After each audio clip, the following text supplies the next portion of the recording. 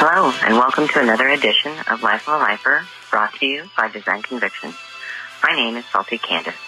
Today we will be speaking with Ezekiel Thomas, a man who was sentenced at the age of 16 for robbery and assault and given 50 years. Ezekiel has served 28 years of his sentence and has been busy working on a project that he describes as transformative justice.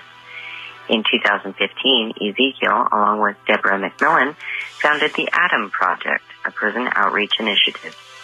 The primary mission of the ADAM Project Prison Outreach Initiative is to provide sound information on the principles of personal change that can provide a constructive basis for honest self-evaluation by those who are incarcerated. It advocates rehabilitation through re-education.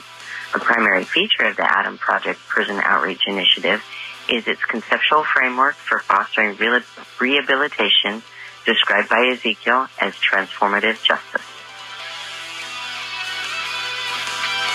Hello, Ezekiel. Thank you for joining us today. We're very excited to have you. How are you doing? I'm well. It's a privilege and honor to make your acquaintance, man. I appreciate the opportunity to be a part of this forum of discussion. It's something that's very important to me, and I'm just looking forward to the conversation that we're going to have. Me too. Thank you again. Now, can you tell us more about the ADAM Project and what you mean by transformative justice? Absolutely. The ADAM Project was my attempt to rethink what criminal justice and criminal rehabilitation should look like in a criminal justice setting. The current model that's utilized by the criminal justice system focuses primarily on developing aptitude and soft and hard skills as the catalyst for rehabilitation, which is why in most prisons you find programs that emphasize GED preparedness and vocational training. They basically subscribe to this theory that crime is a matter of aptitude deficiency and that people become criminals because they don't possess sufficient job skills or workforce-related training. But with the ADAM Project, I turn the lens inward. I don't focus so much on skill set or aptitude development, but on the basic life attitude of the person, that person's worldview, that many times has been shaped by traumatic experiences or negative relationships in that person's life. And this led me to reimagine what criminal justice is and what the criminal justice system should look like. And from that, I developed transformative justice.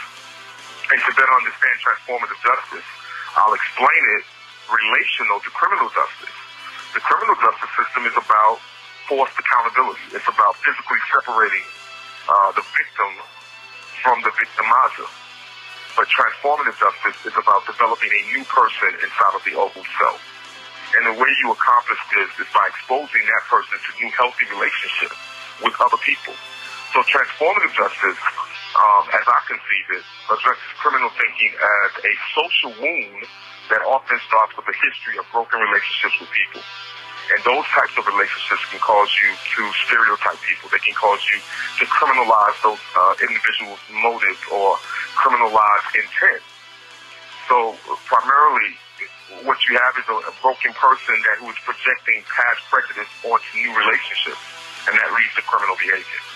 If you want to change people, you have to change their beliefs about the world by changing their relationships with people. Awesome. What motivated you to start the ADAM Project?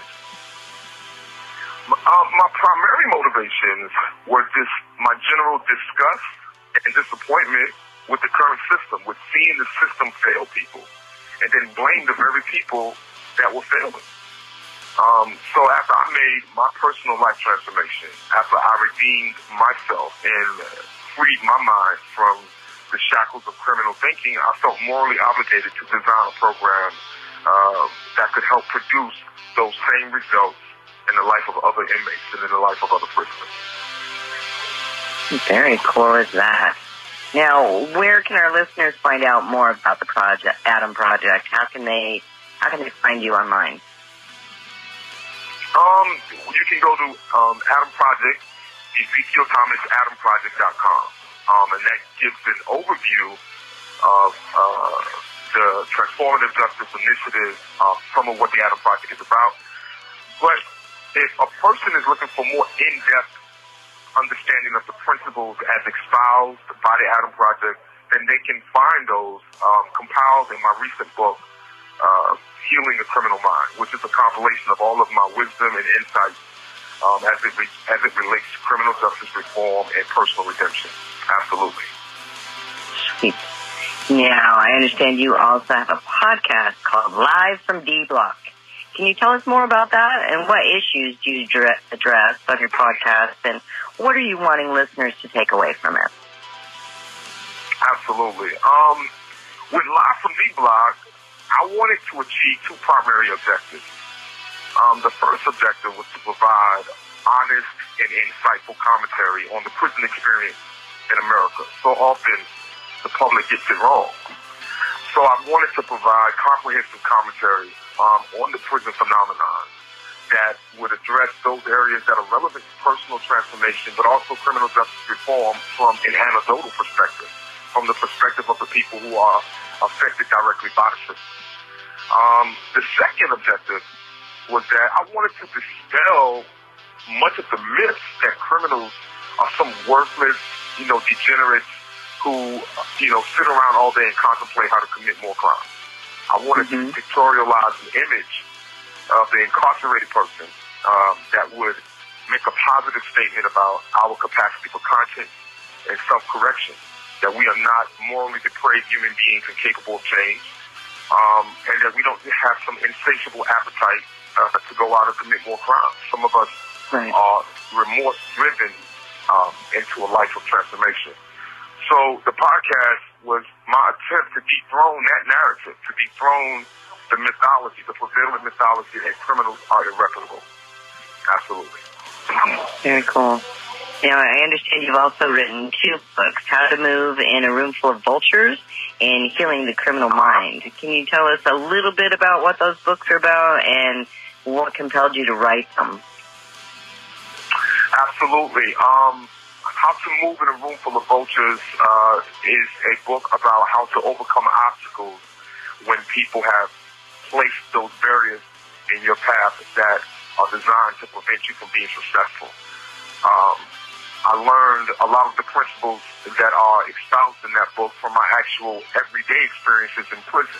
And not just from my fellow prisoners, but from a system that is designed to see you fail. So How to Move in a Room Full of Vultures was about how to be successful, how to turn adversity into opportunity. Healing the Criminal Mind, the second book that's published on Amazon, was about a statement of fact as to what will actually change a person from a criminal, thinking human being to a productive citizen. Many people don't know the way. I mean, there is no model in the prison system that gets to the core issues of criminal thinking and criminal psychology. So I wanted to provide a roadmap for self-transformation that people could follow step by step by addressing those issues in our sense of self-worth, our sense of self-esteem, that were critical to turning that person's mind or that human being into a criminal and into a person who was oppositional against society. So they both represent healing at different phases of the criminal thought process. Nice. Very cool. Now, what are your personal views on criminal justice reform? What would be the things that, in your opinion, need to be focused on, need to be changed, and need to be addressed first and foremost to make change possible in how the system is obviously not working that well? The system is not working that well, primarily because the theory for criminal justice reform is born out of a view of what crime is. Crime is seen as an economic behavior. And that is because around the beginning of the turn of the century, at the beginning of the Industrial Revolution, the criminal was conceived to be a person who committed crime because he or she did not have the skills needed to compete in the workforce. That theory of crime followed criminal assumptions and how the criminal justice system saw criminal behavior from the beginning of the 19th century all the way to the 20th century. But around the 1970s, when state hospitals began to become decentralized, and people began to commit crimes not because of economic issues, but because of psychological issues, because of personality issues. There was a new dimension in the criminal element that was not being recognized by the system. The old theory remained even in the face of new challenges. What has to happen is that the way we conceive crime and the way we define crime in strictly an economic context has to be changed. When that is changed, then the model will be changed, and when that happens, we'll start seeing results. Yeah, that makes a lot of sense. It really does. Now, in your opinion, how can we change the general perceptions that many people have about those who are incarcerated? Absolutely. One thing about that, and one thing we have to understand is that in our society, people pay more attention to institutions than they do to individuals. For example, if a person graduates from Harvard, it's the institution that confers merit on the person who graduates, not the individual himself or herself. So we live in a society where people judge people by the institutions that produce them. We will never be able to change people's perception of prisoners and those who are incarcerated until we are able to change their perception of the criminal justice system as a serious model for changing human behavior. As long as people think that the system is a failed system, then they're going to think that criminals are failed human beings. You can't change their perception of the individual until you reform the institution that affects their life. Absolutely. Wow. That is a really cool explanation about that. I like that a lot. Now, I understand on your podcast that when we spoke earlier, you were really wanting people to go on there and ask questions. So is there a form there that they can fill out? What questions are you hoping to answer? And basically just tell us how you would want that to work. Right. Well, there is an email